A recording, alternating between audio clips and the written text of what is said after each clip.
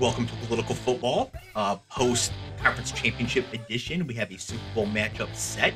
It is the Cincinnati Bengals versus the Los Angeles Rams. My finances are happy, but also happy is my co-host, Cleve. Cleve, how are you doing today? I'm doing all right. It's been a newsworthy day, basically. You can say that. Yeah, but the cherry on top is you always got to sprinkle a little racism in there, to make it just nice and fucking juicy. Okay, well, I'm about to bring in producer Jeff next. For the audience, he is confirmed white, so let's not say he's introducing racism. We don't want this to be his last show. I also want people to listen to his podcast, The Hour. So to confirm, Jeff is not bringing the racism. That would be the NFL, which we'll get to shortly. But before that, producer Jeff, how are you today? Very, very white. It is awesome.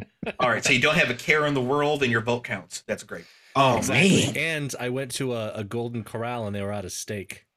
Oh, they still have Golden Corrals, bro? Holy shit.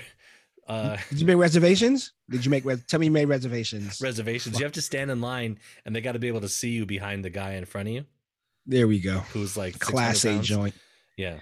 No, there's one of the stories we'll do in the hour this week is there was a fight that broke out at a Golden Corral in Pennsylvania because they ran out of steak. Wow. Yeah, a full-on brawl, furniture flying, the whole thing. But if you're getting steak at the Golden Corral, I mean, your life is pretty much in shambles anyway. So yeah, like is it steak? It's gonna hurt you. Is it steak or is it grade A kangaroo? What's going on? Holy shit! Full-on brawler.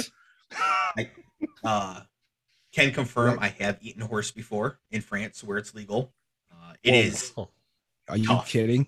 Are you kidding? It's tough. You fucking kidding? Okay, man? so You ate a pony, Dave? Oh my god! Sure. So before we get into the racism of the NFL and Brian Flores, which is what we're going to start with, we can get this out of the way. Here's the thing: the only difference between eating some animals and not others, exempting human beings, is cultural. Like in India, you absolutely cannot eat a cow, and here you absolutely cannot eat a cat. Like it depends on where you are. So in France, you can eat horse meat, and I was in France. They were like, "You want some horse meat?" I was like, "No, I'm 9," but I tried it anyways, and it was a little tough. That's all I'm saying. Like I don't know if I'd order it again at almost 40 years old. Maybe hard because like now it's a horse. All right, what did you pair that with? I'm just curious. I'm not because I don't even eat red meat, but I'm just curious of what you have like asparagus tips. Like what did you have with that? Okay, well, going back to last week and how I'm confirmed to bougie, when you said paired with, I thought you meant to wine. Mm-hmm. And on the one hand, I was 9 years old. On the other hand, it's France, so I could have done that. But no, probably paired with macaroni and cheese, knowing me. What type of wine does equine pair best with? Probably a nice Chardonnay. Yeah, I was going to try to find a horse. How do you say horse in French joke? Cheval? I don't know, but I couldn't find it. That's why I host this show and at the hour. Wow. Man, you learn things every day. I couldn't think of it either. Holy Okay, shit. so now we're going to make this a very uneasy transition into the NFL and its exceedingly racist practices. We're not going to start with the games. This story just broke today when we're recording, and this is political football, and I think this is actually the biggest story of the week. We will discuss the games during this episode, however. So Brian Flores, the former head coach of the Miami Dolphins, was fired after 3 years. Cleve, would you describe him as being like unsuccessful as a coach for the Dolphins? Not in my division. He actually kicked our ass a couple of times. Good. And for the listeners who we might just be picking up here, Cleve is a notorious Tua hater. So the fact that he is saying that he doesn't think Brian Flores did a bad job when he's kind of indisposed to disliking the Dolphins gives you a general sense that we were surprised when Brian Flores was fired by the Dolphins. But he ends up being fired by the Dolphins. They say it's because he doesn't want to back Tua. Ownership wants to back Tua. By the way, producer Jeff, the owner of the Dolphins is Stephen Ross from the Ross School of Business at Michigan. So this is all U of M related. Oh, U of M doesn't have any controversy with football, or no, never. No, that would never happen. Okay. Or money. Yeah. So the Dolphins fired Brian Flores. So Brian Flores is on the market, and he has an interview scheduled with the New York Giants. It's scheduled on like a Thursday. On a Tuesday, he gets a congratulatory text message from Bill Belichick, head coach of the New England Patriots, that's like, "Hey, I heard the news. Congratulations." Brian Flores responds and says, Do you know something I don't know, coach? And Belichick says, Giants, with all sorts of like question marks and exclamation marks and stuff. And Belichick wanted to say, yeah, I talked to my people in New York. I talked to people in Buffalo, and they say that you're going to be the guy. Well, it turns out that the guy that Belichick thought he was texting was Brian Daboll, not Brian Flores. Brian Daboll is the offensive coordinator for the Bills and is white and was already basically offered the position to such a point that Belichick knew about it. The issue with this is that the NFL has what's known as the Rooney Rule, which means that you have to interview at least one minority candidate for an open coaching position. And the thought was always, oh, the teams will just use these as like token interviews or something like that. And that's exactly what the Giants got busted here doing. They've already basically made up their mind to hire Brian Daboll before Brian Flores, who's black, has even been interviewed. Cleve, when this story first broke, what were some of your very first thoughts about it?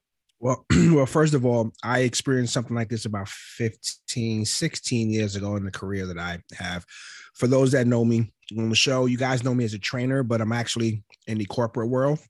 Training is a pastime that I've weaponized into a monetary gain for myself. But the long and short of it, I was interviewing for a position with a person, same ethnicity as mine. And I felt good about the interviews. I was traveling about 45 minutes each way to the interview. At the time, I wasn't working, so I really needed this gig. I go up to 3 interviews, which is not uncommon for property management, because sometimes you meet with the ownership group, like a regional manager or VP, and someone in your portfolio, right? So I go up, go through this, jump through the hoops, whatever, and didn't get the job. I called for some good feedback to say, well, what could I have done better, or what, where did I drop the ball that I didn't get this thing? And they admittedly said, we actually had someone already in mind. And this was like an offline conversation. So I'm not using anyone's names. It's been 1,000 years ago, but she basically said, we already had someone in mind, but we have to, unfortunately, interview qualified minority candidates. And she didn't divulge that the person hired was white, black, or whatever, but she did divulge to me that it was kind of a moot point. You were just going through the motions. And I was more mad because I was wasting my time traveling to this place, 45 minutes, with no money, basically at this time. And, but the universe has a karma system that pays back tenfold, because I think it was like 3 years to the day, because I ended up getting a great job. That job actually brought me to Virginia eventually, like years later, but I ended up getting a great job. And I was contacted by our recruiting department that someone gave my name as a reference for a job. And I was like, really? And then the next day, the lady called me and was like, hey, I forgot to tell you that I applied to your company. Can you give me like a good recommendation? And this was the day after, but on my just saying no to the recruiter, that was it. They shut it down. Because I was a tenured employee, and they said, hey, what do you think? And I'm like, I don't think it would be a good fit. And that was it. So, watch who you burn. My dad always told me, when you kiss ass to the top, when you crush toes to the top, you'll have to kiss ass falling back down. So that was my thing, So getting back to, Dave's question, I felt that was messed up. Belichick probably was just going through, his normal channels, whatever, not knowing this is maybe nefarious or not. But the fact that this happens, and, we kind of see, 6 or 7 years ago, we had 6 coaches that were, represented. Now we have, I think 2. I think it's just Rivera in Washington and Mike Tomlinson. Those are the only 2 people of color, and then of course Brian Flores when he got fired, whatever. But GM's a little better, but coaches no. So yeah, it was kind of fucked up. And I really hope that something is made of this, but he's hedging his career now because he's gonna burn this whole thing down. Yeah, that's a very good point. This is actually a very courageous thing for him to do, because he did a very good job with the Dolphins, especially considering the circumstances. somebody would hire him again. I mean, the fact that the Giants were using him to fit this rule is terrible, but somebody will hire him for sure. Mm-hmm.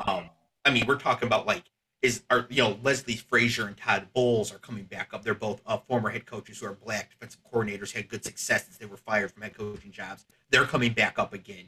So certainly Brian Flores would be up again. So for him to take a stand is huge. And it's funny because you mentioned that, you didn't like him to jump through the hoops.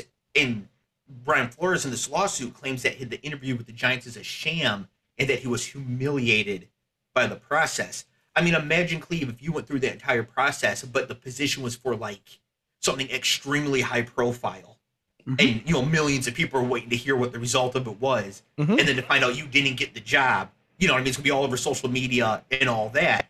And then you found out you were jumping through those hoops. Yeah, I mean, it was a box check.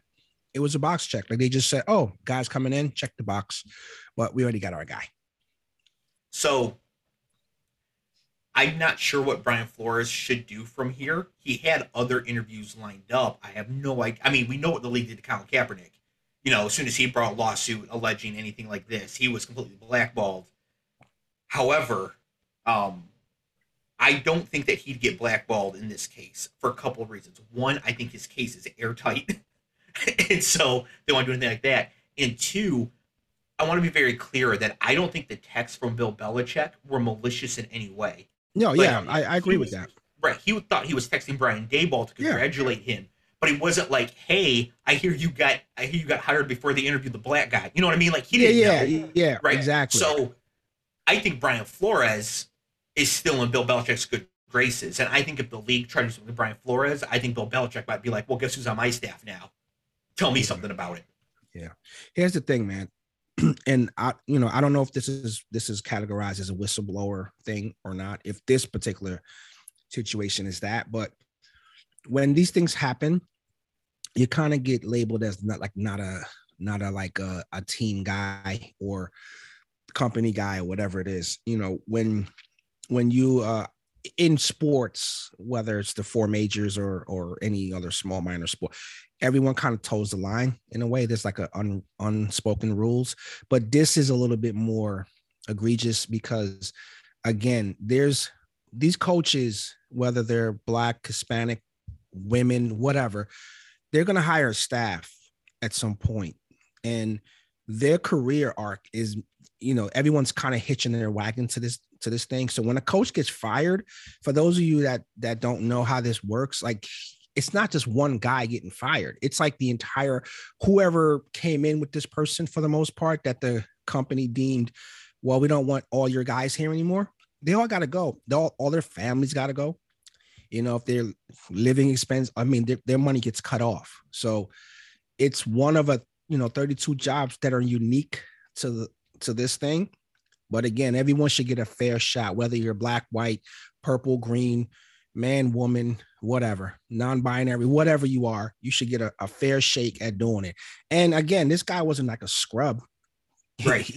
He did what he could with a team, with a franchise that couldn't put anything on the field some years. So yeah, no, I mean, obviously Brian Flores proved himself to be at least able to win games with less than talent, which is, we're going to talk about Kyle Shanahan, who's able to lose games with plus talent. So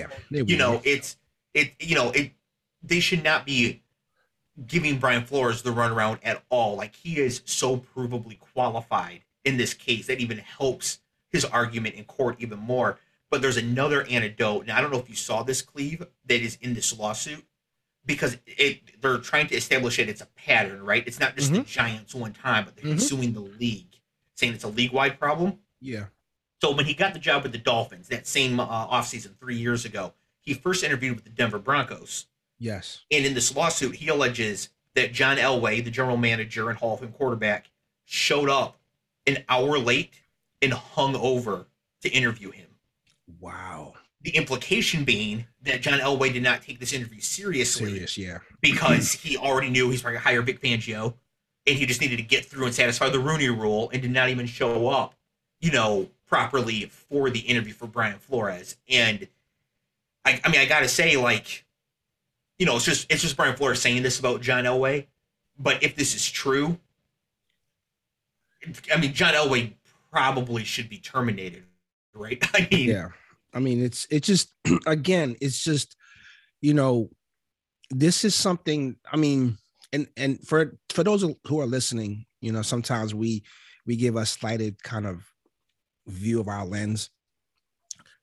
If you work hard at what you do, right? And anyone that's worked in athletics will know what I'm saying about this. It's a very competitive thing. I mean, the thing that you do is competitive in nature, but just being in your job is competitive because they can get a lot of people to do the same thing, more or less.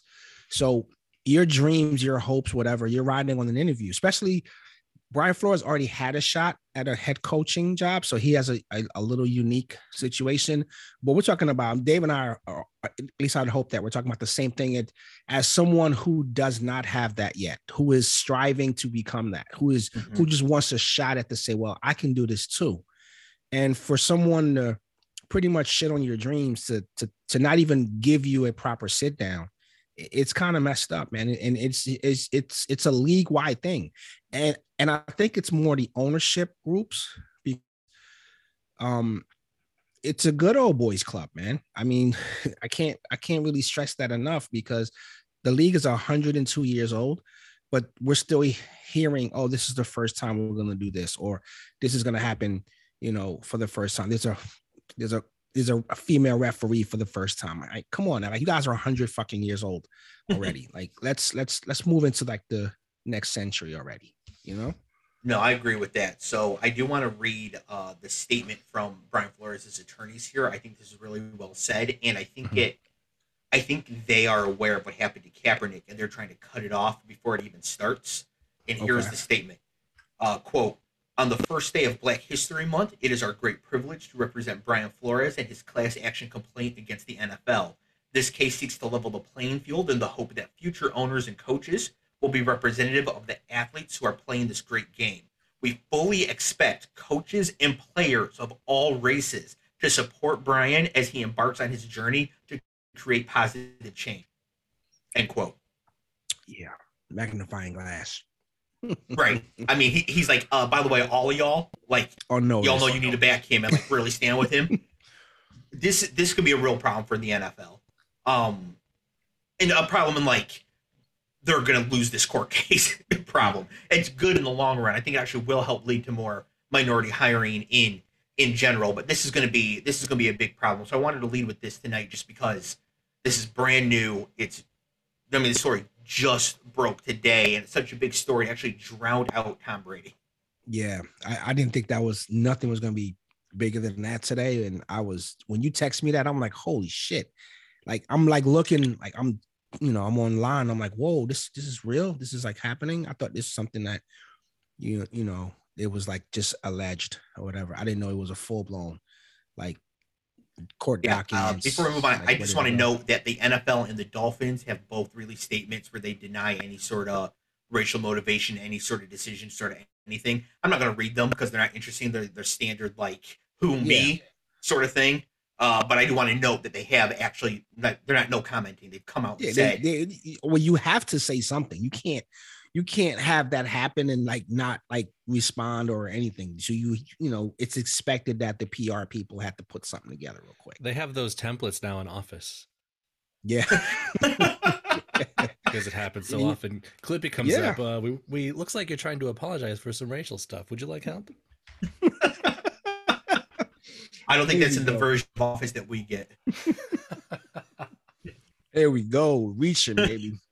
That's we only get the free online version. We don't get the full racial apology download with the licensed version. That's the corporate version. That's awesome. Oh man. So good. All right. And so speaking of bad versions of good things, it's time to talk about Patrick Mahomes. Oh man. As we transition into the games here. So AFC Championship game. First of all, credit to Cleve, who said going into the playoffs, the Super Bowl will be the Packers versus the Bengals. And to be honest, I think getting the Bengals right is worth a round of applause. So congratulations. Give you your flowers. The whole thing. So the Bengals 27, the Chiefs 24. This game, a tale of two halves for the Chiefs. So the Bengals were not particularly good in this game either. I mean, that's one thing to note. Like, the Bengals played terribly, and so when the Chiefs were good, they were putting on in the first half. They were 21-10 at halftime. It should have been up by more than that. But because the Chiefs then played terribly themselves, it allowed the Bengals to come back. So at halftime, Patrick Mahomes was 18 of 21 for 220 yards, 3 touchdowns, and no picks. In the second half in overtime, he was 8 of 18 for 55 yards, no touchdowns, and 2 picks. This dude went into the locker room and came out as Zach Wilson. Whoa. The liberties this guy takes. No, you're right. You're right. I actually got the chance to watch the game yesterday because I was in class on the actual live day. And I'm glad, like you guys didn't recap it for me, but I got to see it. Yeah, you would have thought that someone threatened his life or the life of his family. How did Biggie say it? Got your family in the Brooklyn basement. It's something like that where I'm like, wait, like what happened? Like what happened? Like, are you guys trying to lose this game? Like he's doing too much. Like he was running like that whole scramble thing. I'm like, what are you? You're not Frank Tark. Like, what are you doing? But I've been telling you guys this for the entire season and some of last year. As good as he is, as good as a talent he is, I don't think he's like he has to separate street ball from professional football. He's a quarterback playing quarterback. Joe Burrow showed you how quarterbacking should be done when you're down. Like this guy willed the team back. Pretty sure a lot of his players like, man, this is over. We're getting routed right here. We're in enemy territory. We're getting our asses kicked.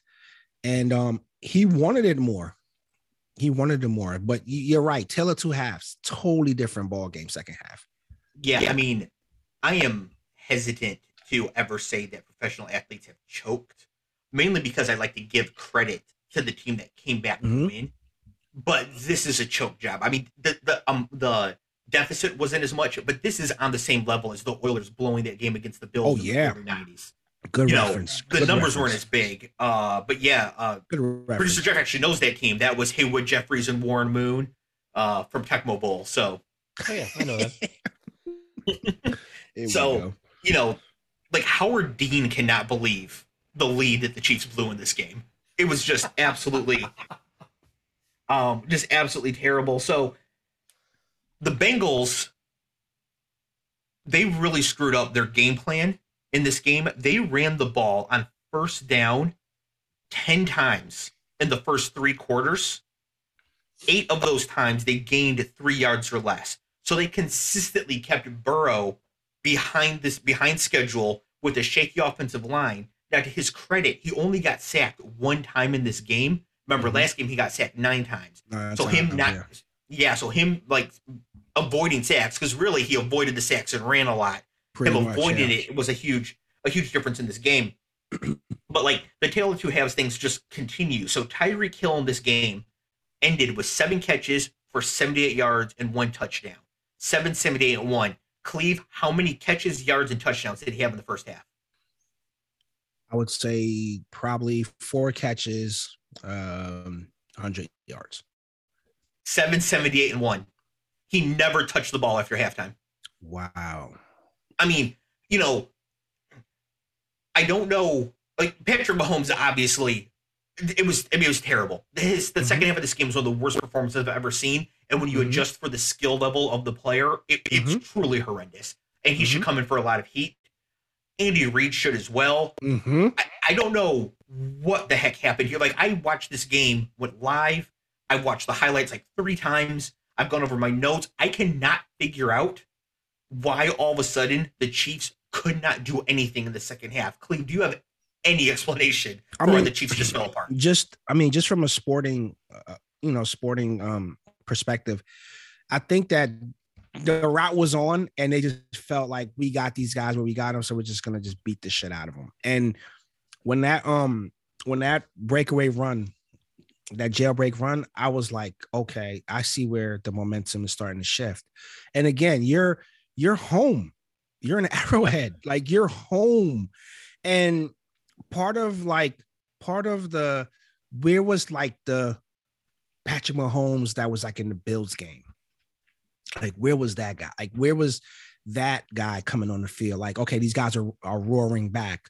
Let's get it. And at the coin flip for overtime, the crowd reacted like they knew that they had it, which made it even worse because of what I was like, bro.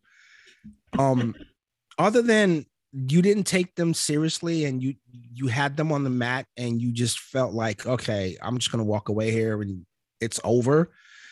It's not over. I am, as you guys know me, I mean, you know me now for 5 years, Dave. I am the boomer take. I don't like, you know how like when somebody is running the score up, I actually believe in, unless like you're up like 58-3 and you just like, starters are in and you just, you're killing them. I believe in this, make a stop. You want to stop this bleeding, make a stop, make a play, show them that you guys are still in this fight, even if you're down 4 touchdowns, whatever it is, make a stop. They deserve to lose this game the way that second half went. And if they actually thought in that locker room at the end of that game that they deserve to win that game, they're delusional. They're delusional. An average game from Jimmy G, the Chiefs win this game by 10 points. Yep. I agree with that. An average game from Jared Goff. Honestly, if Patrick Mahomes rolled his ankle in the locker room and White Mike came out for the second half, they probably win.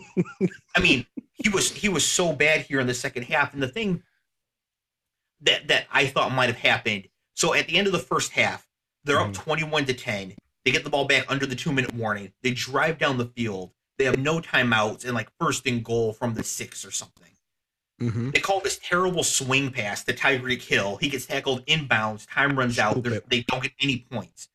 Now, they had that opportunity, and then they also got the ball to open the second half, and then went 3 and out there as well. So they really could have went like 35-10 before the Bengals ever touched the ball again. And like, is there a chance that their failure to do that just like seeped in or energized the bank? I mean, I don't really like feelings ball stuff. I really do try to look for like logical math and strategy-based reasons for why things happen, but I can't find one here. So like, could the entire team have been deflated from something like that?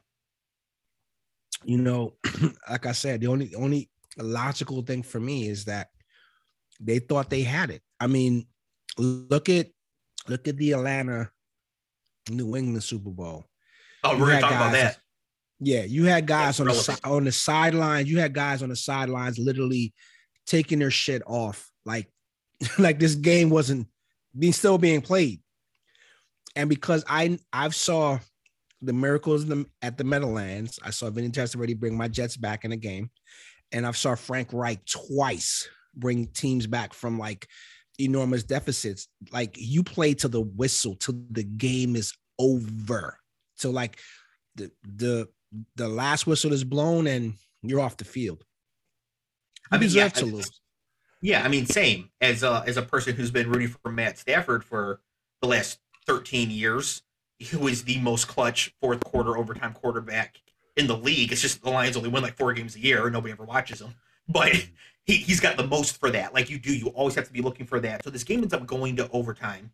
The Chiefs actually need to kick a field goal at the buzzer to send it to overtime after having him crushed. So there's 2 things about this. First, Darren Rovell tweeted that a bettor going into halftime bet $200,000 on the Chiefs money line, meaning the Chiefs just needed to win the game. The return on this bet, $10,000. So he bet $200,000 to win $210,000. He thought he was getting a free $10,000, ended up losing $200,000 on this. So sucks to be that guy. And the second thing is that when the Chiefs won the coin toss, the official Twitter account for the Chiefs tweeted in all caps, We won the coin toss. Man. Cleve, you mentioned that you had something to say about the overtime rules. Since the Chiefs won the coin toss but lost the game, I'm very curious as to what you have to say about these rules today. As I always say, make a stop, man. And the Bengals made a stop.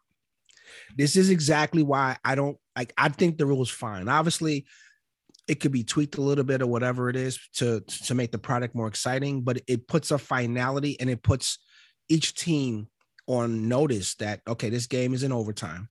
It can end just by a score, but you have to be poised to score. You have to be methodical in your approach, because again, when you text me that Megs was like, oh, something about, and I was like, make a stop. That was like, I think that was like my thing right to you. I was like, no, I said boomer take, make a stop.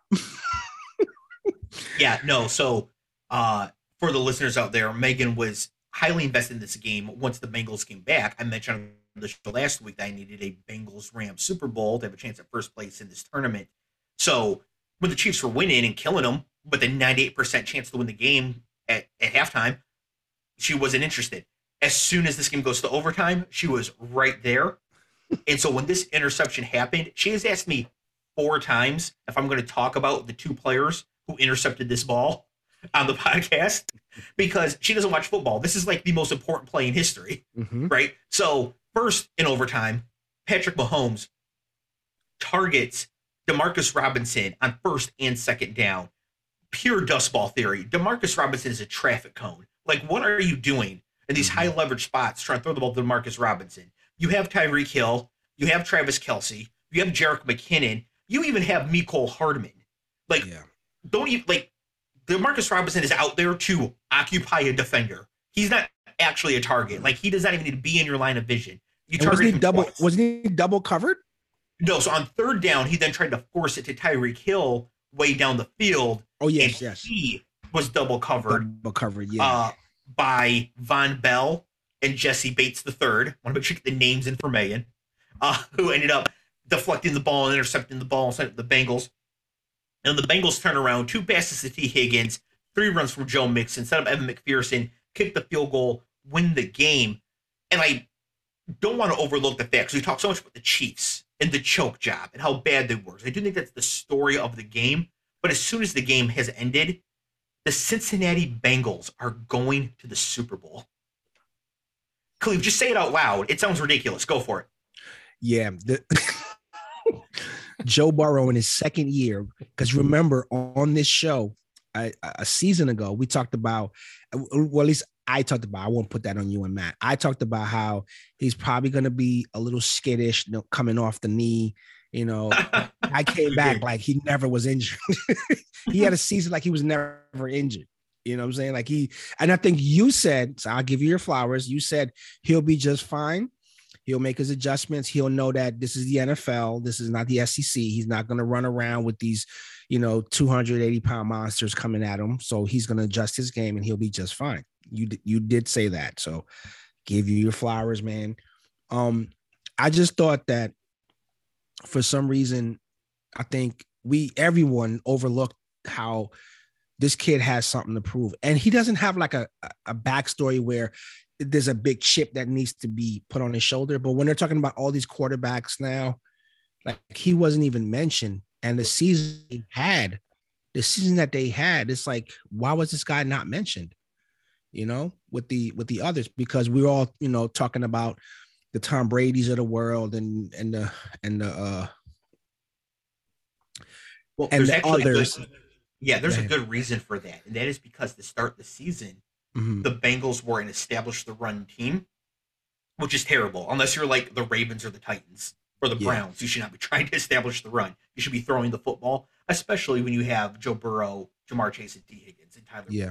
You should be throwing the football, because it's towards the end of the year where he put up like back-to-back 500-yard games, right? If he had done that to open the season, we probably would have been talking about him, the entire time. So they finally opened it up for him towards the end of the year. So the 3 of us here, we are all fans of just inept franchises that cannot win.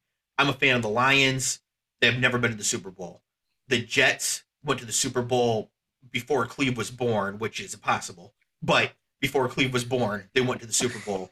And then Jeff, I believe, is also a Lions fan. But Jeff, your dad is a huge Cleveland Browns fan. Can you just speak to like how your dad would react if the Browns ever made it to the Super Bowl?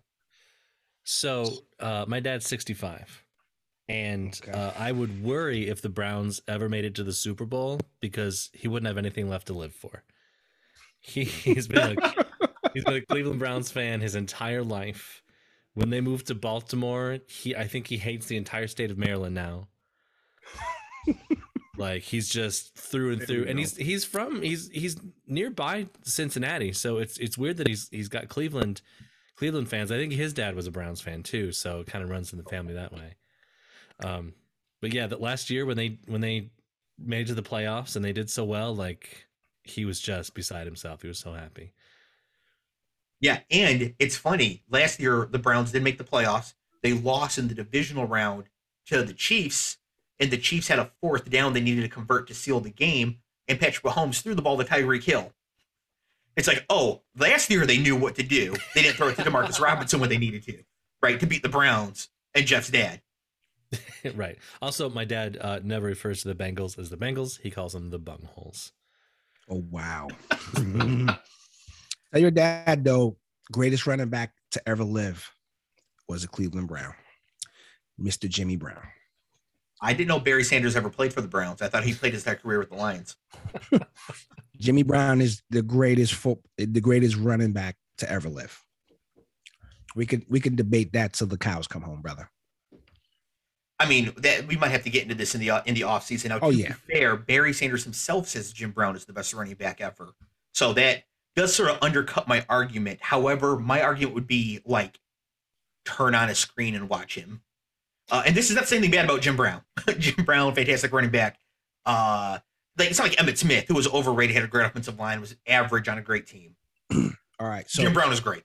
So I'm an era. So I'm an era guy because I'm always about the era. In the era that Jim Brown played, in the 9 years that he played football, he was never seriously injured, and the guy didn't even wear knee pads. All right, that to me makes him the greatest running back ever. But his per yards per carry is ridiculous. To this day, it's ridiculous. In that era of football, because a lot of the like going for the knees and stuff, like you were literally trying to injure someone. Like you wanted a guy of the game, like it was bounty gate every game. Legally. So I've mentioned this on the show before, but just for any new listeners, I love Jim Brown. And when people talk about like comparing players from yesterday and today, because Jim Brown is like the same height, weight, and speed as Derrick Henry. Yeah. So we could think, what would Derrick Henry be like playing in the 1950s? There we go. Oh, we have footage. and it's Jim Brown. So yeah, this is you can tell that we are not used to our teams ever making the Super Bowl because it's coming up and we're talking about which of our running backs was best 80 years ago or something. Which one of those running backs won a Super Bowl, by the way? Well, obviously neither of them. They play for the Browns and the Lions. Right. Yeah. So could they be the best if they never won a Super Bowl? Yes, but they can't be the greatest. Yeah. Best is a measure of skill and talent. Greatest is a Chips. measure of accomplishment as well. That's why Tom Brady is the greatest quarterback to ever play. He is not the best. Speaking of the best quarterback to ever play, we have the 49ers 17 at the Rams 20. Jimmy Garoppolo, 16 of 30, 232 yards, 2 touchdowns, and 1 interception. Not terrible, but man, did he miss some wide open throws. Like he missed Kittle for a long touchdown on the first drive. Is this in the current game or the Super Bowl that he played in before? Because he was missing guys then. That's a fair point. This is the current game for right now. That other game's going to come up in a second. So he misses Kittle for what probably would have been a long touchdown. I mean, Kittle probably had to shake a dude, but he's George Kittle, probably would have done it. Then he throws a hospital ball to Deebo Samuel late in the second quarter, gets him absolutely crunched. This is actually hilarious because the broadcast was just talking about how Deebo was on Twitter taking up for Jimmy G, and then Jimmy G went out and got him murdered on the field. But like, Cleve, when you were watching this game, even though the 49ers were winning, did it ever really feel like they were going to pull this off? Because, and I don't hate Jimmy G. I think he's okay quarterback, right? I just think some things, and I'm gonna use your word, Dave, is inevitable. It's like this is gonna get messed up, and it's gonna be Jimmy G's kind of his fault. Like I'm not gonna put the entire, because some of the play calling, but again, if you're missing wide open guys, I mean that's points, and you always preach to this. Like those are, if not points, those are down in distance to get points because you're stretching, you're opening the defense, and you're moving the ball. It's just like he's just that guy. Like he's just a guy. He's just a guy. You said a couple of weeks ago that is he a top 15 guy? You said he's number 16, I think it was. Yes, he is the fulcrum around which everybody else moves. Yeah. He is always the exact middle. He's like the Luke Skywalker, balance. dark and light side. Zero. Perfect. Is that 0 or 0 in acid? I don't know. To be honest, I had to cheat off of Jeff in chemistry to even pass in high school. So like, I honestly don't know. But whatever it is, he's neither an acid nor a base. He's right there. That's even what I'm supposed to be talking about. Also, both my parents are pharmacists, and I don't know anything about chemistry, so that's probably not a good sign. I mean, he's dog shit, so you can just leave it at that. Okay, so you went from he's a good quarterback to he's dog shit in the space of one conversation. I love it. I think Jimmy Garoppolo and his namesake Janine Garofalo both sort of just never reached their full potential. Like I always thought she could be greater than she was as a comedian in the 90s. Just because their names are so similar, you see. Yes, so I actually agree with you, and I think Janine Garofalo was ahead of her time. And if she had been really like famous and active with social media and Twitter and TikTok, she'd have been a lot more famous. Yeah, but she's a boomer, so she's not. Wow, that's exactly right. Speaking of boomers, we have Kyle Shanahan, who is not a boomer, but he coaches like it. So, Cleve, how many times do you think the 49ers punted in this game from the Rams side of the field? 6. 6 times? Okay, obviously also a boomer. The correct answer should always be 0, unless it's like 4th and 18. Like you should almost never punt from the opponent's side of the field.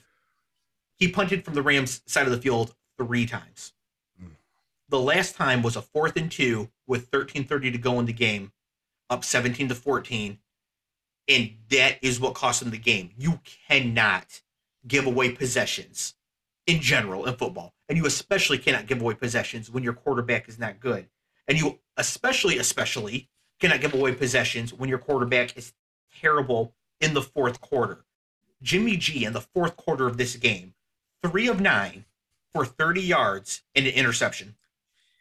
Yeah. Yeah. So again, Cleve's at a loss for words, ladies and gentlemen, trying to compute how bad those numbers are in his head. You know what? Because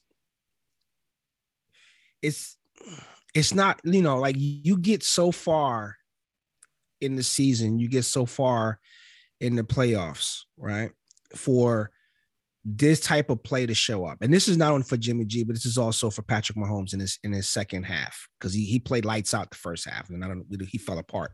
But Jimmy G, I have a friend that's a Niners fan, and he actually said this 2 weeks ago. He says, if we don't go far, it's because he actually predicted. So I gave him the keys to the DeLorean, and he went to the future and he saw that they were going to lose because of the game, of the play that this, Jimmy G, again, he's not the kind of quarterback that the game's on the line, I'm going to put this in your. Did you feel that in that last sequence that he could have gotten anything off with Aaron Donald and everyone bearing down on him? Like you actually think that he could have converted that? So the very last play, no, I actually don't hold him too much at fault for the final play, although that play is like a perfect microcosm of him as an experience. Like, he is unable to run away from the pressure, throws up a desperation pass that gets intercepted. But because of the situation, it was already 3rd and 13. You do not want to take a sack. Like, even if you just have to throw it away, make it only 4th and 13. Also, they had no timeouts. So the clock was going to be running on like 4th and 21. So like absolutely do not take a sack. So I don't hate him trying to get rid of it. And he actually got it kind of close to the running back too. But the thing is, the reason we don't see Tom Brady and Peyton Manning or even Aaron Rodgers make plays like that is because they're never in the position to have to make plays like that. Because 1st and 2nd down would have been such disasters that they're in 3rd and 13 with no timeouts and 80 yards to go against Aaron Donald in the first place. See, the thing about, and I said this a couple weeks ago, when you have 2 or 3 strikes at getting to midfield or getting downfield, one of those chances you may draw API because it's when you're, when it's an all out blitz and it's and it's an all out jailbreak, it's a 50-50 ball at that point. And someone's going to make the mistake of either hitting a receiver that's not being thrown to or hitting the receiver that's being targeted. So again, no one feared them. And I think you said this a couple of weeks ago. You said that they're soft. Like, well, I don't know if it was them or the chart. You said someone was soft. It was the Chargers. It was the Chargers. Okay. You said they were soft. In that moment, Jimmy G got soft because, again, your season is on the line. But you're right. You're 100% right. It shouldn't have been that down the distance to begin with. And he shouldn't have been put into position knowing that his skill set is not that of a Josh Allen, that, of a Patrick Mahomes in the clutch moment. Like, he's not that clutch guy. So, if I'm the coach, I'm like, listen, 50-50 ball, sidelines. Don't throw to the middle of the field. So the sidelines that we can draw PI here. Yeah, no, I totally agree with that assessment. So I do want to talk about the Rams here for a second. Of course, they did win the game. They are going to the Super Bowl, so congratulations to the Rams. It was a hard-fought road victory at SoFi Stadium in Los Angeles with the clearly San Francisco crowd. That was absurd. I mean, it was like 70% San Francisco in there. Yeah. I don't know why. I mean, I went to that stadium earlier this year, and it was like 40% Lions fans. But I was like, the Lions come to the West Coast. First time they've been out here in a long time. Brand new stadium. Maybe we're showing up. I mean, week 18, that stadium was overrun with San Francisco 49ers fans. Once this game was set, after the games last week, the Rams actually put blocks on who could order tickets. You had to have a billing zip code in Los Angeles County to buy tickets for the game. Wow. And I don't know how long they NHL as well, because so many Red Wings fans were showing up to like Tampa Bay games. Because so many transplants are down there from Michigan, right? So you have to have like a zip code on your credit card as like a local one, or in Florida at least. Wow. So Cleve, that's a good question for you. What the hell is up with that? Like, shouldn't they be able to just fill the stadium with their own fans? They should. I mean, unless they're charging, like you said, for that brownie, they're charging, that nasty. The owner did move them from St. Louis to L.A. because it's supposed to be better and make more money or whatever. But if you can't they have a problem in St. Louis selling out with St. Louis fans. I don't get it. Like, so is that an 80,000? Is that an 80,000 seat stadium? It's big. I don't know if it's 80, but it's big. I gotta look that up. I think it's 80,000. Wow. Right. Okay, go ahead. So Jeff and Cleve are now both producing the show while the show is going. So while they're doing that, I will mention a couple of the stat lines from this game. First and foremost, we have Cooper Kupp, 11 catches, 142 yards, and 2 touchdowns. And I know that the voting for MVP is already done, and I know Aaron Rodgers is going to win. But we just have to admit at this point that the MVP award is a quarterback award. Cooper Kupp is the most valuable player in the NFL, hands down. He is the most irreplaceable to his team. I would have argued Mahomes before what happened on Sunday. But if the Super Bowl were to start and Cooper Kupp were to roll his ankle on the first play and be out for the game, how fast would we all rush to bet the Bengals to win? Right? I mean, Cooper Kupp is the difference and why people think the Rams are going to win, right, Cleve? Yeah. He's amazing, man. I remember that year he got hurt and I was like, man, is this like the new number one guy? And he came back, man. Like he came back like better. He came back better. I mean, he's made some amazing plays, man. Amazing play. I mean, I know OBJ's on the team, and but when he's drawing drawing coverage, leaves OBJ open and stuff like that. But it's like this guy is like the biggest moment, the brightest lights. He's out there to ball. He's out there to ball. He should be if you weren't picking a quarterback, I agree with you hands down. He should be the MVP just on the season that he had. Yeah, no, I agree. And I think even if you are picking a quarterback, I think that he is the most valuable player. See, I mean, because the great Tom Brady, what he did in this season, leading statistically every category for a quarterback at 44 fucking years old, like that's something to behold, and brought his team back in to almost win and advance. Yes. Two counter arguments. One, Tom Brady's going to finish second to Aaron Rodgers, and two, Tom Brady was eliminated from the playoffs by Cooper Kupp. That's true. I can't argue that there. I just think like if we're just going to make it a quarterback award, let's just make it a quarterback award and be done with it. But I think if we're really going to pick the most valuable player, T.J. Watt should be in the conversation. I mean, the Steelers didn't do very good. They didn't make the playoffs, and they wouldn't do it without his 47 sacks or whatever he had. So he should be in the conversation too. Now, the Rams had another good wide receiver performance in this game. Odell Beckham Jr. had 9 catches for 113 yards.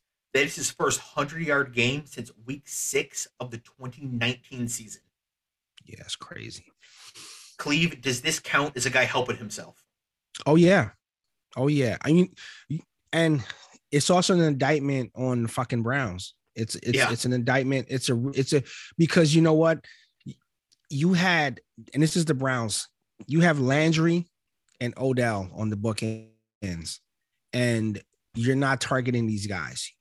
Baker's arm should have fell off in the time that he had these two receivers. His arm should have been a noodle, bro. Seriously, his arm should have fucking fell off because I'm just throwing bombs, dude. Like, yo, get open. How Culpepper and Moss, just get under it. There was no route tree for Moss. Hey man, get on the. I'm just gonna put some air on this. Get it. But no, in all seriousness, like I can't say I'm happy for him. What I am is that he's humbled himself in a way to become a part of a team and to just shut up and play ball, because all the antics, all the bullshit, when he left the Giants and got to Cleveland, they sent him They sent him there to die. They sent him there to die. And it almost happened. His career almost got, finished, Now, I love what you said about a guy helping himself, meaning he woke up, right? And then in the last quarter of this season, like, I'm going to the Super Bowl. But when he woke up in the beginning of the season, he didn't even know he target shares to have 1,000 yards, probably, Yeah. Good for him, man. This is obviously a podcast and not visual, so this sight gag doesn't work quite as well. But we know that Baker Mayfield does some commercials, and the theme of them is that he lives at the stadium, and the line is "At home with Baker Mayfield." So somebody, I don't remember who, tweeted a still image of Odell Beckham celebrating going to the Super Bowl, and then a still image of Baker Mayfield in the commercial that said "At home with Baker Mayfield." Oh man. I thought it was brutal, but perfect. Like, everybody was all over Odell as if he was the problem, he was the issue, not just personality wise, but football wise. And I think that you said that he sort of stopped the antics and stuff like that. Mm-hmm. I'm not so sure that's true. I think that he's in an organization now that respects him, and so the antics aren't really antics. Like, they just welcome personality, like Jalen Ramsey, right? That's okay. You can sort of be yourself there. I think that he's realized he's like 28 or 29 now, had a couple bad knee injuries. Yeah. I think he's adapted to the type of player he is now, and he's modified his game around that. And he has really helped himself, because he's probably going to get a nice, like, 3-year contract from somebody this offseason. Oh, yeah, absolutely. And here's the thing about his exit from Cleveland, right? That I always thought was funny. So the organization and Baker were butthurt, but that video of what his dad put together, that montage, it didn't lie. The guy wasn't getting any targets. Like there was truth to that. Like, this guy's open, he's running past guys, and I'm like, you're not even getting the ball to him. Like, so yeah, maybe he shouldn't have put it out into the public sphere, but he didn't lie. And you sided with the wrong guy. Baker might even get a great contract this year or next year. So who knows? It's crazy. This also speaks to Matt Stafford. Mm-hmm. Matt Stafford is very good at getting the best out of his wide receivers. Most wide receivers Stafford has played with now have had their best years playing with him. Calvin Johnson only played with him. Oh, that's not true. Calvin Johnson was the Lions for 2 years before Stafford showed up. Yeah. One of them was 0-16. Yeah. So he got his best years with Stafford. Golden Tate, best with Stafford. Kenny Galladay so far, best with Stafford. Cooper Kupp gets Stafford, just explodes into white Jerry Rice. Like, and that's not even pejorative. Like, it was fantastic, And I think that is something that the people who don't really watch Matt Stafford that much need to be aware of. He makes the skill position players around him so much better. He unlocks their ability through his. So while I think he might only be the 9th best quarterback in the league, he maximizes what his receivers can do. So if you put him with great wide receivers, you're going to get really good results, which is what you saw in this game. I'll give you one better. He made, so Odell basically had Eli Manning and Baker Mayfield. All right. Two stark different quarterbacks, whatever, but their arms are not Matthew Stafford. That's a bit of an understatement.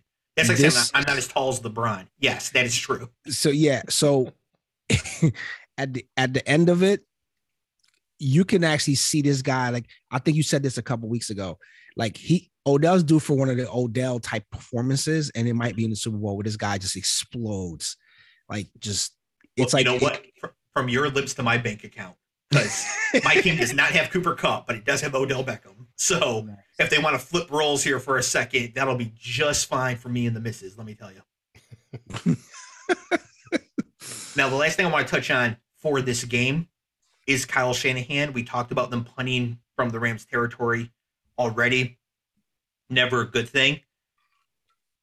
Cleve, 3 of the last 4 times a team has blown a double-digit 4-quarter lead in the conference championship or the Super Bowl. Obviously, the 49ers were up 17-7 to start the 4th quarter in this game, and they lost. Who was the head coach of the 49ers? It's not your question. Who is it? Oh, the 49ers? Yeah, right now. Oh, what? Oh, right now? Yeah. Shanahan. Right. Okay. The last time before this, a team blew a double-digit lead in the 4th quarter at a championship game or a Super Bowl was the Super Bowl 2 years ago, the 49ers against the Chiefs. Who was the coach of the 49ers? Shanahan. Exactly. The time before that, somebody else. Doesn't matter. Then before that was Super Bowl 51, where the Atlanta Falcons blew the 20-3 lead to the New England Patriots. Who was the offensive coordinator for the Falcons? Shanahan.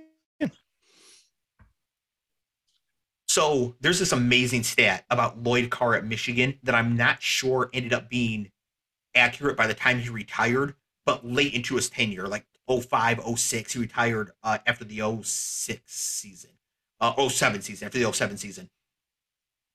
Michigan, with Lloyd Carr as coach, was more likely to win a game that they were down by 10 in the 4th quarter than a game they were winning by 10 in the 4th quarter.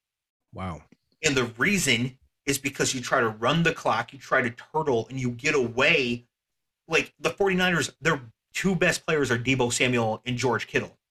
To get them the ball, you have to throw it to them, right? Those Atlanta Falcon teams, it's Julio Jones. You have to throw it to Julio. Yeah. The Kyle Shanahan is a great designer of plays. Gets the best out of his talent, gets people into space. He made a Super Bowl and a conference title game with Jimmy G as his quarterback. He can obviously scheme like nobody's business. I have defended him as being a sharp coach on the show and offline. I can no longer do that after this. This is now a pattern. He blows leads because he's too conservative with them. I can second that. And I told you guys, we've seen the Jimmy G show already. We've seen this combination already, and we've seen games where, in the Super Bowl where Jimmy G just couldn't get the ball. I don't know if he just doesn't see it or whatever it is. So Shanahan should have said what you said and started Trey Lance. Yep. Beginning of the fucking season, and just worked it, because that would have been their chance to like actually have a higher ceiling outcome, which is a bit unfair when you lose the conference championship game, kind of down at the 2-minute warning. That's not a bad season. It's not a failure of a season. But you look at this roster top to bottom, and it's like, they should be there. We picked them to go to the Super Bowl before the season. Yeah. So that's right, man. So we've got the Super Bowl coming up here. It is the Rams versus the Bengals. The Rams open as 4-point favorites. What's interesting is I don't know how much of that takes into account the fact that the game is in Los Angeles. They get to play at home. Generally, being at home is worth 3 points in the NFL. But the ticket should be split, right? Because it's a neutral site game, and the Rams aren't really at home. So I don't know. I know that it's less than that, really, but I don't know by how much. Cleve, we're going to do a fuller preview next week, so you do not have to stick to this. But your initial thought going into the Super Bowl, who wins, what's the score, who's the MVP? I got Burrow and the Bengals winning. But a close game. It's gonna be very dramatic. It's gonna come down to maybe a possession. Score 28-22. Oh, I like it. Yeah, 28-22. Yeah, so like the team with 22 is driving and they, take a sack on fourth down and the game's over or something like that. Yep, something dramatic like that. Which I like dramatic. I don't want to blow out because I don't want to see a team just get more. I want to see a game. We got some exciting games in the last couple of weeks. I want to just keep that trend going. Jeff, do you have a thought far out who is going to win the Super Bowl? I don't have any thoughts, but I really want to have an exciting game. I don't want to watch the Super Bowl and be just fucking bored. So I like to be a close Pat game. Rams. Yeah, exactly. I want a close game, or I want like a come from behind victory. That's what I want. So I'll just say I want the Rams to win because I want Matt Stafford to win a Super Bowl. He put his, and of course you have to root against the bungholes. Of course, have to root against the bungholes. Exactly. Actually, my dad called minutes ago. I should have answered it, put him on speaker, but I can't do that. That's a violation. Yeah. Flag on the play. But you got to tell them at least. Right. It's been well established. By the way, if we have any sort of like Gen Z listeners, if you have somebody on speakerphone, you have to tell them they're on speakerphone. You can't just like answer the phone. That's a hot mic. They're on speaker. That's the equivalent of a hot mic. That's a hot mic. We're in trouble. Yeah, right. You gotta handle that. Don't get mad when you tell someone that they're on speaker, and like don't get offended. Like, what do you think I'm gonna say? What do you think I'm gonna do? No, it's just it protects both parties because you could be somewhere where you're not supposed to be, and things get out of hand, or you just say, hey, you're on speaker. Right. That's like a thing. You got to say you're on speaker. One step worse than that is putting them on speaker and then putting them on a podcast and then publishing that worldwide. That would be one step worse. Yes, but it's not worse than having to root for the Browns. So from your dad's point of view, maybe he's been through worse. You're right. Wow. Okay. So we got one more topic to hit on the show here for this episode, and of course, that is the retirement of Tom Brady. Mm-hmm. So obviously, I don't like Tom Brady because he plays for the Patriots, but he did play for Michigan. I was at his last game for Michigan, January 1st, 2000 was his last game for Michigan. It's been a long time. So I'm going to run down some accomplishments. I'm going to turn it over to Cleve because he's a Jets fan. They've competed against Tom Brady like 50 games at this point. So I'm going to run through the accomplishments and let Cleve give his opinions on his mortal enemy here. Mm-hmm. So Tom Brady has 10 Super Bowl appearances, 7 wins. That's nuts. We see Mahomes here. He's hosted the AFC title game 4 years in a row. He's got 2 appearances and a win. Yeah. Like, that is so unbelievable. He's a 5-time Super Bowl MVP. He's a 3-time league MVP, a 15-time Pro Bowl selection. And then this is a stat that blew my mind. He has 35 career playoff wins. That is more than 28 NFL franchises. There are only 32 franchises. That's crazy. That is crazy, bro. Right there alone. His own that's franchise. Nuts. Yeah, that's nuts, dude. The dude is his own island. Man. Wow. Well, Khalid, let us know what do you have to say to Tom Brady here? Reflections, him out the door. What do you got? So as a sports fan, and I put this in a kind of layer. So sports fan, it's gonna be sad to see him go because football is gonna be weird come September without a Tom Brady sighting in any uniform, basically, because he was such a fixture for a long time. You know, if someone was born like my daughter's 27 years old, and I think I text you this today just to kind of, yeah, I'm a pop man. I'm 48 years old, and and his career actually started when she was in kindergarten. In the time that Tom Brady has played, and to Dave's stat run just now, she had graduated middle school, graduated high school, served in the military for 5 years, got out of the military, produced 2 children. She has 2 children. And in all of this time, he's been winning.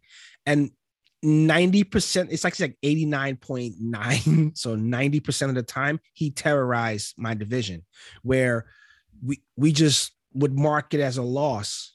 And I wouldn't even go to those games because I just know that we're going to get our asses kicked because it just was so bad. The Rex years were formidable, but Rex, when he went 4-12 against him, you know what I'm saying? 4-12. That it wasn't even close. You respected the guy enough that you wanted to go see him play just to see like one of the greatest play football.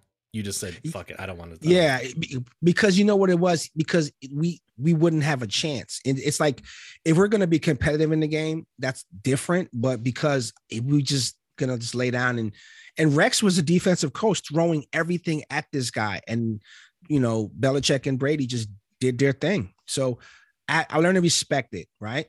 And then started to become a fan of his more or less because of the things, not off the field, because he has some weird stuff off the field sometimes, but as how he treated his players, all the many guys that played with him. And we saw a glimpse of that this year where he stays in the game to get his guys their bonus money. You know what I'm saying? Like whether it's like they're a play away or, you know, a quarter away, whatever, like he stays in to do that. It's selfish of us to ask of someone. I mean, he did everything that you could do in this game. There's nothing else to prove. There's nothing else for him to do. You know what I'm saying? So I wish him well in retirement. I hope that, you know, I can't see him as a broadcaster or somebody like that around the game, but I'm pretty sure he's got himself lined up to do other things. But it's definitely going to be different. But we got a lot of young new quarterbacks that I can enjoy for the next few years, because the Herberts of the world, the Lamars of the world, Mahomes, I'm not even, hopefully the season was an outlier and he gets his shit together, but there's such a crop of players that we have coming in. He's the last of the old guard. I think I heard someone say today that when a player's leaving the league, they kind of look around at some of the guys they came in with or around the guys that came in with them.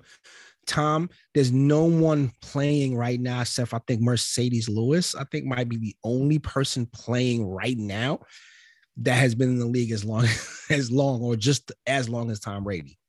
That's crazy. He's playing against he's beating next generation guys.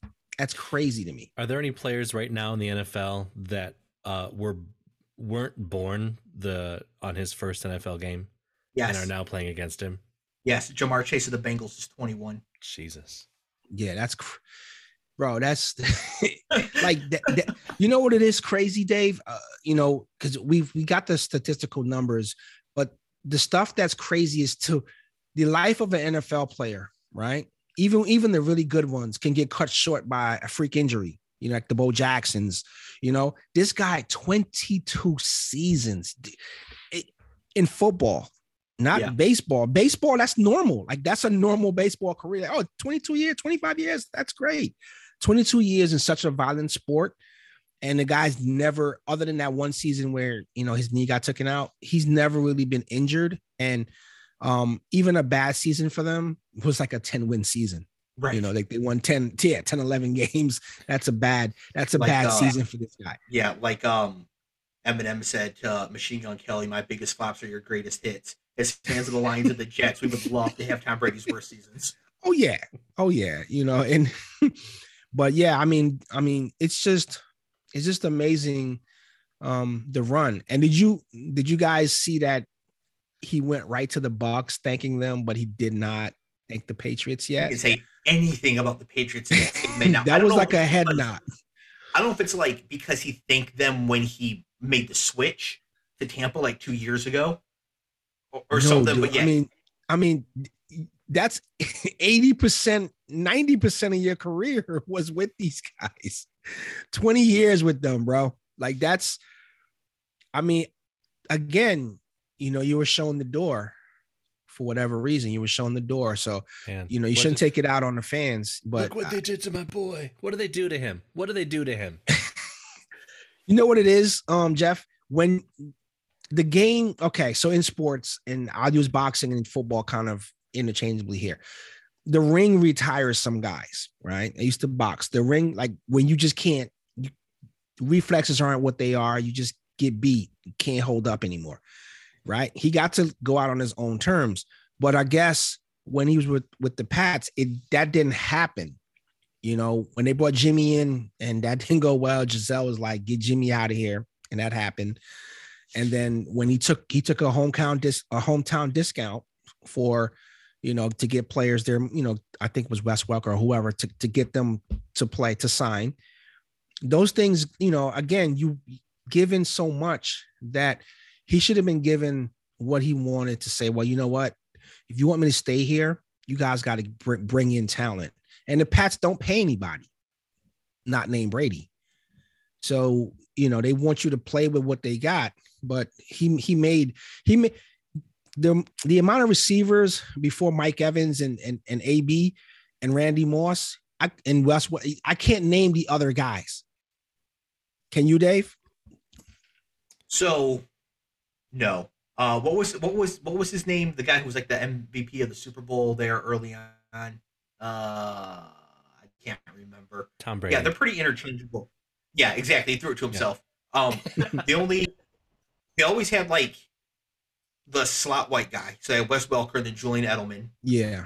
They always had like the tall downfield threat, which was Randy Moss, and then became Aaron Hernandez and Gronk. Mm-hmm. But by the end, they had none of them. He was literally throwing to Jacoby Myers. Yeah. And then literally a bunch of dust balls and traffic cones. Not even Demarcus Robinson. He would have slapped his mother to have Demarcus Robinson in his team. Mm-hmm. Yeah. And to accomplish all of that, I think the to come out of college with a national championship. And what was that player that the San Francisco 49ers took in front of him? Or oh man, I should have looked this up. I should have looked up like the Brady 13 or whatever, the 13 quarterbacks before him. Yeah. Oh, right? He had a funny name too. Yeah, it was like so the 199th pick in the 6th round. That's a career for anyone else to be like 4 years and then we don't even know who the fuck you were. Right. 22 years later with that amount, the guy's going to have his own wing in the Hall of Fame. And rightfully so, he should have his own wing. You walk through the bus and his bus is in its own room with all his shit around it. That's how I would do it. Chad Pennington. It was not Chad Pennington. Chad No, Pennington it wasn't. ended up Yeah, going it to was the guy went Jets. to the 49ers. The guy went to the Giovanni 49ers. Was it- Carmazzi. Yes, that's the guy. Yes. Hey, boppity boopy, Giovanni Yeah. Carmazzi. The guy was so skittish, and they played each other in the preseason. Said he was Brady, skittish. yeah, I think Mooch said, "Oh my God, this is our draft pick." like they realized in the preseason game that, oh my God, we just set our franchise back 1,000 years because we picked this guy up. And again, scouting comes in and be like, "Oh, this is the guy," whatever. I mean, we saw that with Ryan Leaf and Peyton Manning. How did that turn out? How did that turn out? You know? Yeah, my enduring memory of Tom Brady is that his last game at Michigan was a win over Alabama. So that's how good he was. This is what I'm saying. bad. This is what I'm Not saying. bad. Like, you know, for this guy to be picked 199th, 6th round, it's fucked up. I mean, of course he's gonna have a chip. He's the guy that comes in like how Jordan did in The Last Dance, like just making shit up. What you said about my mother? And just torch a guy. Like, I didn't say nothing about this guy's mom. Like, what the fuck is wrong with him? You know what I'm I saying? wanted Like, he's blue just pissed Gatorade. off. He gave me yellow, and I took that personally. You know, but no, but in all seriousness, you know, like it's hard to say greatest football player. I go with Dave's sentiment that he's probably the greatest most decorated quarterback, but not the greatest quarterback, because, you know, we have Montana. We have a lot of guys who you can build an argument for. But when it comes to those stats, he's bar none light years ahead of everyone else. But again, you know, he played the position and he played in a system that let him flourish. But then he got out of that system. But he had that in his DNA already. He had that in his skill set to go out and make guys win. Guys have to buy into a quarterback. And I think with Matt Stafford, once Jared Goff got out of there, these guys bought into Matt Stafford. And these guys are going to play for him in the Super Bowl. That's why I want it to be a good game, because of a career arc, and this is against all the Lions fans, Matt Stafford didn't deserve that, because I had to come to a realization one time talking to Dave. I'm like, wow, this guy is actually really good. The team is not good. He's really good. And like, he's in wasteland here. And I'm like, at some point they need to build around this guy, you know? But like I said, you know, whoever gets it, it's a great story, because Joe Burrow 2 years in, you know, great. Matt Stafford, it's his redemption story, because look who he beat to get to where they got. Yep. Yeah. But to He be a beat quarterback, he beat some good names. you've got to be a good leader too, right? Yeah. So absolutely. shouldn't Matt Stafford have been building up those around him in Detroit? So you think he's going to lose the Super Bowl because of that? No. So here's the thing, and I said this misguided a couple weeks ago about, oh, he's a loser. He's been a lion. Misguided. I got my hands crushed in the windowsill for it. Right, fingers smashed, Tom and Jerry style. That's visual, right? But the thing is, Dave said it earlier, right? How many comeback wins did this guy have to pull off? Just, you know, literally playing, you know, for nothing, knowing that the season, like, we're not going to advance to anywhere, but I want to win this game because he's you know, he's the leader of the team. You know what I'm saying? So I got to say about it, man, you know, it's going to be different. But again, I'm excited about the new crop of quarterbacks and the new crop of players. The NFL will move on, but it's going to be different without Tom. Definitely going to be different. To the Matt Stafford point, Jeff, I would say that Matt Stafford came into the Lions. He was the first overall pick the year after they went 0-16. And he took them to the playoffs 3 times in 10 years. And by Lion standards, that is amazing. Might as well be a Super Bowl. Right. So, you know, I think that he elevated the organization pretty much as he possibly could have. And so, like, that's why it's not really on him, their struggles after that, as we're seeing now with him with the Rams. As it relates back to Tom Brady also elevates everybody around him, and he got to go to the Patriots and Bill Belichick and creepy Robert Kraft as an owner, but dedicated to winning. And so it worked out. If Tom Brady had been drafted by the Lions, I don't think he's winning 7 Super Bowls. Or the Jets. Or the Jets, bro. I had a post 2 years ago. The year that they won, the year that the Bucks won, I put a post on Instagram. It was Tom in the Jets uniform. And I said, all right, now boss level, do this, and you're the man. And everyone just laughed at that. I mean, show me you're great, bro. Come here and do that. Right, exactly. Yeah. Oh, you went to Tampa Bay and won with Mike Evans and Chris Godwin. Yeah. And Dominic Sue. Good job. Come here with no one. Come here with no one and do it, man. So to wrap up the show here, I have a trivia question. Either of you guys can jump in and answer if you think you know the answer. I'll just retire right now. Do not sell yourself short. You might actually know the answer to this. Okay. You might. The 2021 Bengals are the second team to go to the Super Bowl 2 years after winning 3 games or fewer. Who's the last and only team to ever do this? They go to the Super Bowl and then they won 3 or fewer games 2 years before.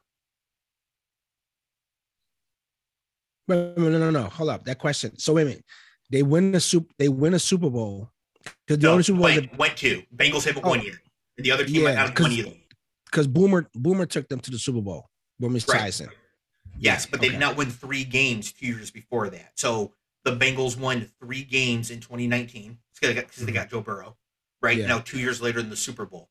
What team in history went to the Super Bowl and they had only won 3 or fewer games 2 years before? All right. One lifeline. Is it AFC or NFC? NFC. And it's interesting because people actually forget this about this team because they only think of this team as being good. You mentioned the quarterback's name discussing other great quarterbacks with Tom Brady. Oh, the 49ers? The 81 49ers.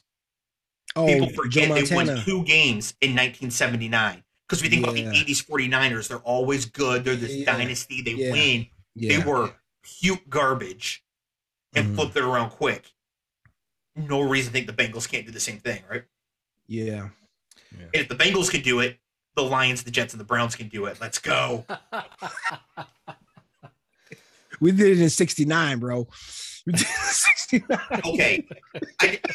You have to stop citing the Jets winning the Super Bowl for black people. Hey, man. I don't know that. Hey, man.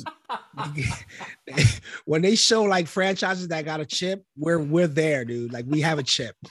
That's all I gotta say. Cleve, we got a chip. Can you name 3 players on that team that aren't Joe Namath? Snell, Robert. Don Maynard. Those are 2 givens. Can you give me one more? I mean, I wasn't alive, so I wouldn't know. This is the year after MLK got murdered, so probably don't know. That is correct on all counts. It is the first Super Bowl after the assassination of Dr. King.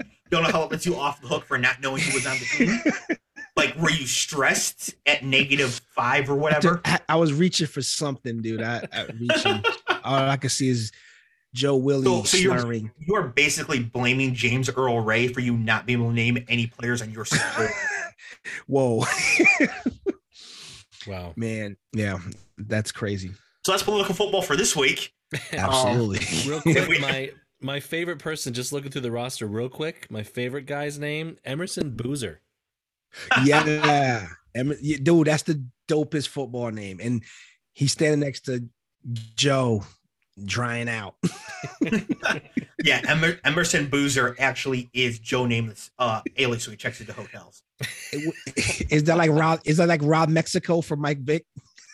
Yes, exactly. Yeah, shows up to the clinic. Emerson Boozer, your herpes test is ready. Oh my god, dude!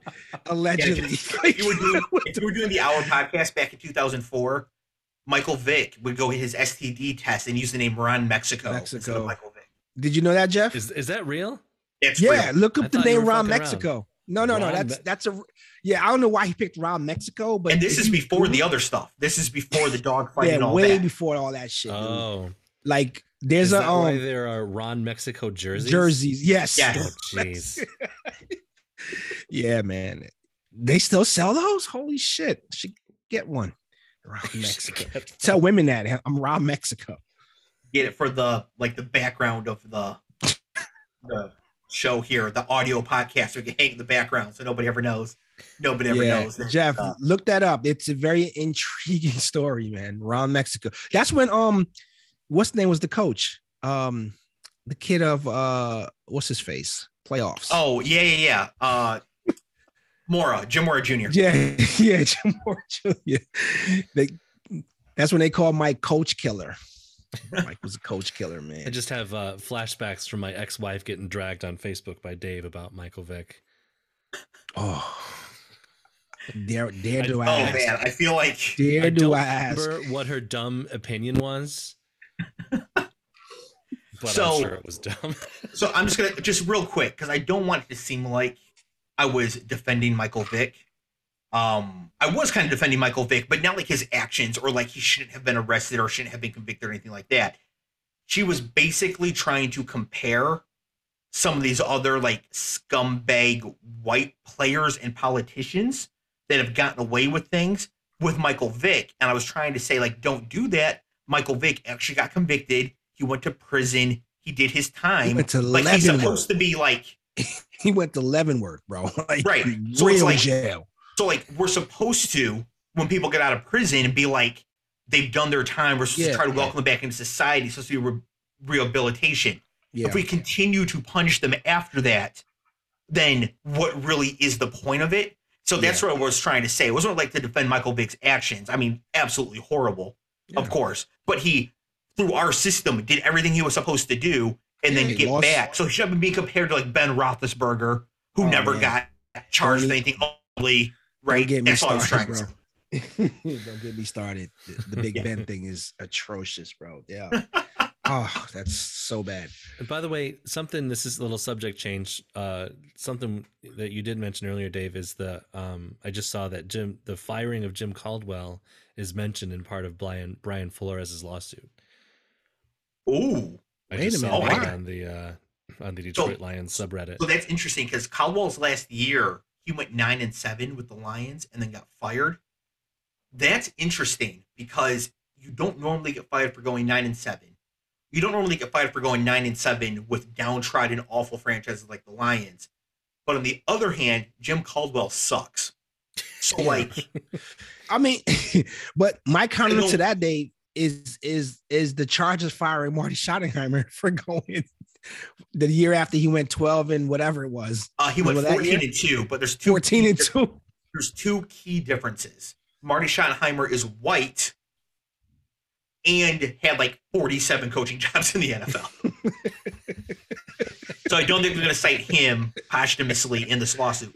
Jim Caldwell, who I call Grandpa Freeman from the Boondocks, Jim Caldwell deserved to get fired. The thing is, the Lions replaced him with Matt Patricia, who was clearly not qualified enough or more qualified than Jim Caldwell. Isn't he so to me, it might be who they replaced him with. Wasn't he a rocket scientist or some shit? Matt Patricia? Yeah, who cares? No, I'm like, was he like a genius or some shit? I don't know if he's like MIT or some shit. Matt Patricia, not Jim Caldwell. Jim Caldwell is not a rocket scientist by any stretch, let me tell you. But Matt Patricia, I think, is supposed to be smart, but he's also an asshole. He's the type of stupid that doesn't show up. Any guy that has a pencil in his ear, he's smart. Fuck that. Fucking smart guy. Adds 20 IQ points, the pencil in the ear. Exactly, bro. The lawsuit says in his first year, the team went 11-5, talking about the Lions, a 4-game improvement from the previous year. The Lions fell 7-9 in 2015, but rebounded to 9-7 in 2016 and made it to the playoffs. There's a little more. The Lions were 9-7 against again in 2017, but missed the playoffs. Thus, Mr. Caldwell had 3 winning seasons in 4 years, for one of the historically worst franchises in the NFL. So, fuck that lawsuit. We're mentioned in the lawsuit as one of the... Wow. Fitting. Hey, but before we go, riddle me this, Dave. The counter again could be Marvin Marvin Lewis with the Bengals went like 15 years, right? Yeah, but but Marvin Lewis was very successful for the Bengals. He was like the best they had since Sam Weish or whatever. But he's And I never don't got a think the job. owner- He's never got a job after that. He's never got a job after that. Well, yeah, he should have been fired from the Bengals like halfway through that tenure. I think the owner of the Bengals didn't give a shit. They were turning a profit. He literally didn't care. I mean, guys were getting arrested like left and right. That was the Pac-Man Jones era. Yeah. So I don't think he cared in that case. It is interesting to cite Caldwell in this lawsuit, especially because the lawsuit they want to make it class action. So I wonder if Caldwell will join it. Testify, yeah, join up. Also, yeah. Bieniemy has not been hired yet. They said he doesn't interview well. What does that mean? What's that black. code for? No. What is that? Is that code for him being black, or is that what is that code for? Well, I think it's code for the fact that he is black and like will tell these white people what it is. Like, hey, this is why your team sucks. This GM doesn't know what he's doing. You drafted these shitty players. I'm going to come in and fix it. And he's talking to like the all white panel, and they're like, I don't know if we like him talking to us like that. And they're just flabbergasted. I can't believe I can't believe an African American would speak to me. Oh, yeah. They're just increasing their donations to the GOP immediately. Not even Americans. Okay. That's crazy. I know the books he's read and banned them. Yeah, they always say that he doesn't interview well. I don't like I said, if I'm interviewing a head coach, and I've said this numerous times on this show, that in addition to all the character stuff, how do you deal with players, what's your philosophy, bullshit. Like, we're going to give you down in the distance in scenarios, and you're going to walk us through what you're going to do here. And if we don't get the right situations, there's the door, buddy, because you're not going to coach this team. I just think, I know from personal experience, but less experience than most of my fellow brothers and sisters, that just being unapologetically black and proud of it in generally white spaces can make you seem off to the white people, even if they are not actively, consciously, discriminatory, awful. It's uncomfortable in like when we get on the subway to go home from work, and like somebody gets on and is like talking to themselves and muttering and marching back and forth up and down the aisle. It's uncomfortable in that situation. They're not actually wrong or harming anybody. It just makes us feel uncomfortable. And it's easy for us to forget sometimes that this entire society is designed to make white people feel comfortable. So if Eric Bieniemy shows up and he's just himself, and he doesn't like pander or alter anything for them, he won't interview well, and nobody will put a finger on it. Don't be able to be like, he doesn't interview well because he makes me uncomfortable because he's just being so black, right? It's just like, I don't like it. He makes me feel bad. He makes me feel uncomfortable. I don't like his energy. I'm not vibing with him. I want somebody else. And then they go hire Clarence Thomas or something, and they're like, see, that wasn't the problem in the first place. See, here's my thing, man. And this is like the don't interview well thing, because in my world, being a boss and being responsible for millions of dollars of investors' money and stuff like that, if I'm interviewing staff, and I for one love the interview process. I love going to interviews, and I love being the interviewer, right? And I've interviewed 100 people that I could say some were very memorable and some weren't. And when I say someone that doesn't interview well, what it comes down to, and this is just me speaking for how I process this and how I do this, is that when I'm asking you questions about the workspace, and you're either talking to me like not looking at me, or you're talking to me around it, like just answer the question, that doesn't interview well, versus someone who's going to come in and be like, well, here we go. And they go through like a myriad of things that they would do. Like, problem in the world that I work in, problem solving is not the actual like solving the problem, but it's showing you the steps to do it, to say, okay, this is what I would do. Do you agree? Do you not agree? Because my approach is, when someone interviews, they're nervous, right? Who knows if Eric Bieniemy goes in there and is a fucking stuttering, maniac. He's just like, they're sitting, like you said, he's sitting in like a round table situation and guys are firing questions at him and he's just trying to answer. And he's just trying to like, whatever, like it's like a Senate grilling, right? Some people can do that. I wouldn't be able to survive. I interview well and I can speak to investors but a Senate grilling, I probably couldn't survive one. Perjure yourself immediately. I would be the guy like do I say something here? No, never met him. Yeah. And they show a picture of you and the guy on the yacht. You're like, oh, great. Yeah, that night. But in short, I don't discount like what you just said about being yourself, because you should be yourself. You're going to work for something and people are going to work for you. You don't want to be this fake phony guy or whatever. But I think when someone says don't interview well, then they have to say what he doesn't do well in the interview. Like when Gruden used to have the quarterbacks who were coming into the league, like Cam Newton, get on like the big board, and these guys could not regurgitate back plays and stuff like, because Cam, if you remember, Cam didn't do well on that.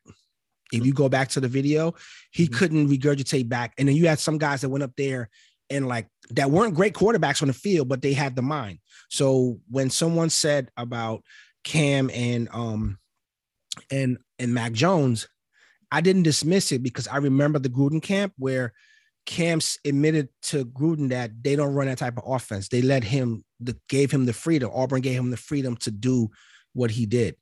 Same thing for McNabb in Philly. Like they simplified stuff for him because of maybe where he played in Syracuse, like that conference or whatever. But when someone doesn't interview well, it doesn't necessarily mean that they don't know but maybe how they present it, maybe how they package it, and it doesn't come off well. So I agree, and I think we're saying the same thing. What I'm saying is, I don't think Eric Bieniemy interviews poorly. I think that the way that he is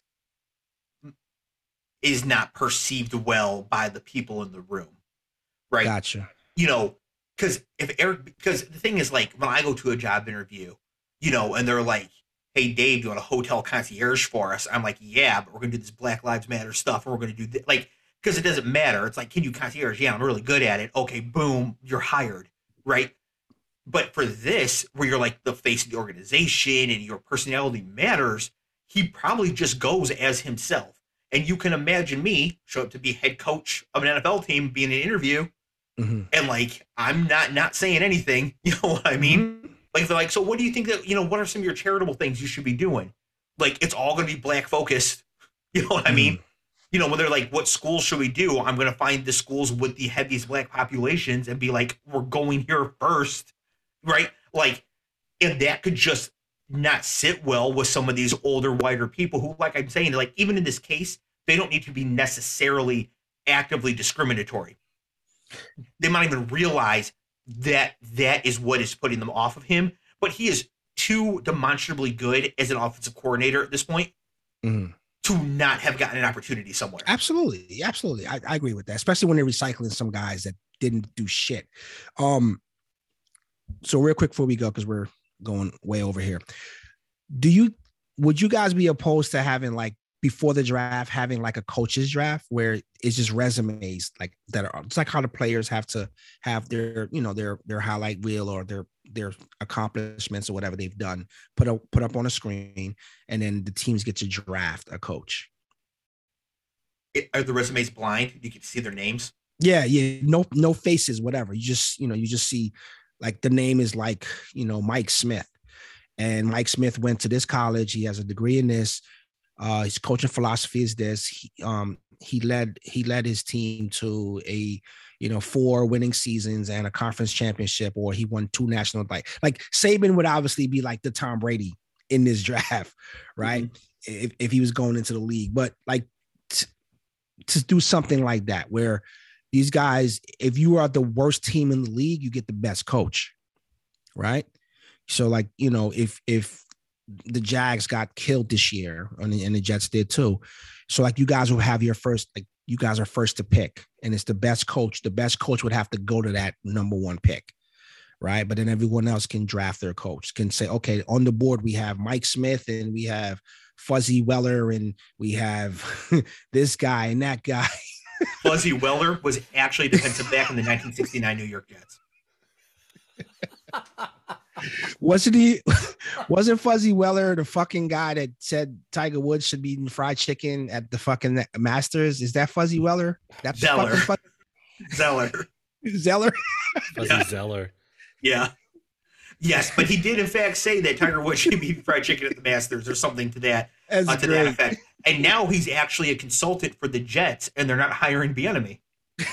Yeah, see that? Look at God. Wow. If there's white supremacy and he thinks, just looking at a picture of this guy and he's a white supremacist, man, that's the best they got. Yeah. Oh man, yeah. Fuzzy Zeller is not really a champion of anything, and terrible takes too. I mean, like, first of all, don't say racist shit about people. Second, do not say it about the best player in the game. At the time. Yeah. Are you kidding me? Yeah, he was like, that's when Tiger was Tiger, bro. Seriously. Right. Like that would literally be like saying something about Lewis Hamilton right now. Like, what are you doing? Knock it off. Lewis Hamilton's a race car driver, Jeff. Yeah. Oh, thank you. You're welcome. Yeah. Yeah, his name is Frank Urban Zeller, and he goes by Fuzzy. That's just... Fuzzy. Yeah, it's great. Right. It's a golfer. All right. So you could cut this show when Dave said that's political football because there's all this after shit. Just didn't really matter. No, I love it. I love that we get along. Yeah, Keep it in. No, because we talked about how this whole coaching thing is. And in closing for me, if there's any truth to John Elway showing up an hour late to an interview, that's egregious. But then showing up hungover, like, it goes to show you how seriously they're taking these interviews for some of these candidates, bro. That's fucked up. That if I'm Brian Flores, like, he must have really wanted that job, because I'm like, you know what, this guy has no respect for me, and if he's gonna do this to me now, if they hire me, I wonder what it would be. That's crazy, bro. Wait an hour, then show up probably like, oh, had a couple of Harvey Wall bangers. So I had a couple of Fuzzy Zellers, and it really put me on. Oh man. Oh man. Great. So, Jeff, let's say that John Elway was making a black candidate wait for him to show up, and he had an hour to kill, and he wanted to listen to a really funny podcast. Which podcast should he listen to, and where could he find it?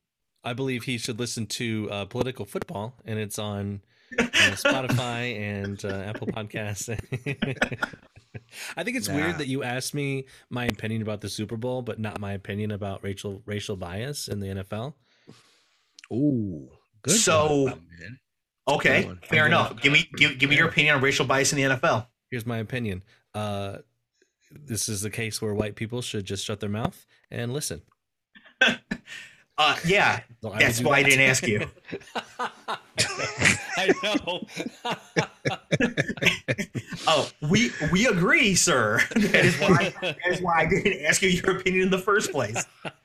Oh man, because literally I don't care. Perfect. Also, like, you would not even be anywhere near this show if you had a problematic opinion on it, anyways. Right. So just your mere presence near this podcast should indicate to the entire audience that you are not going to be like, well, maybe Bieniemy just needs to know how to talk better. You know what I mean? Hey, iron a shirt. I had a guy come in that didn't iron a shirt, and I'm like, man, like, that says a lot that you don't even care, dude.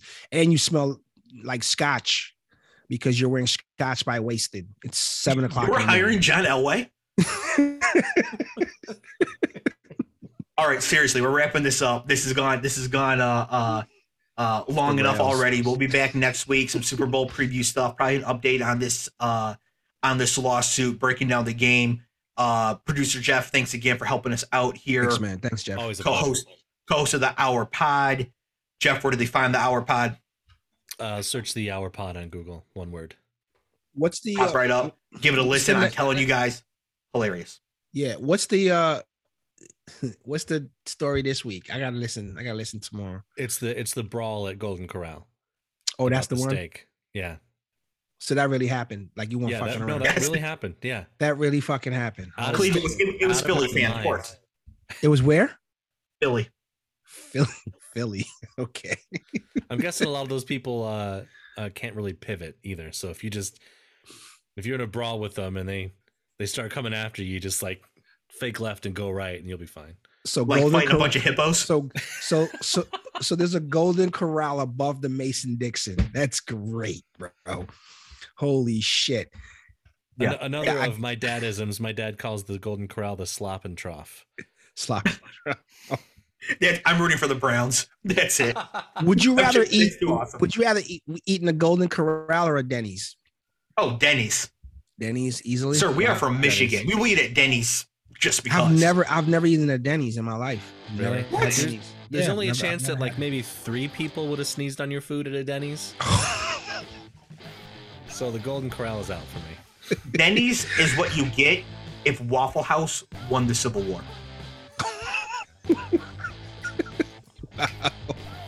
All right, and with that, we will see you folks. All right, you'll hear us next week. Super Bowl preview, everything else, political football. See you later. Peace.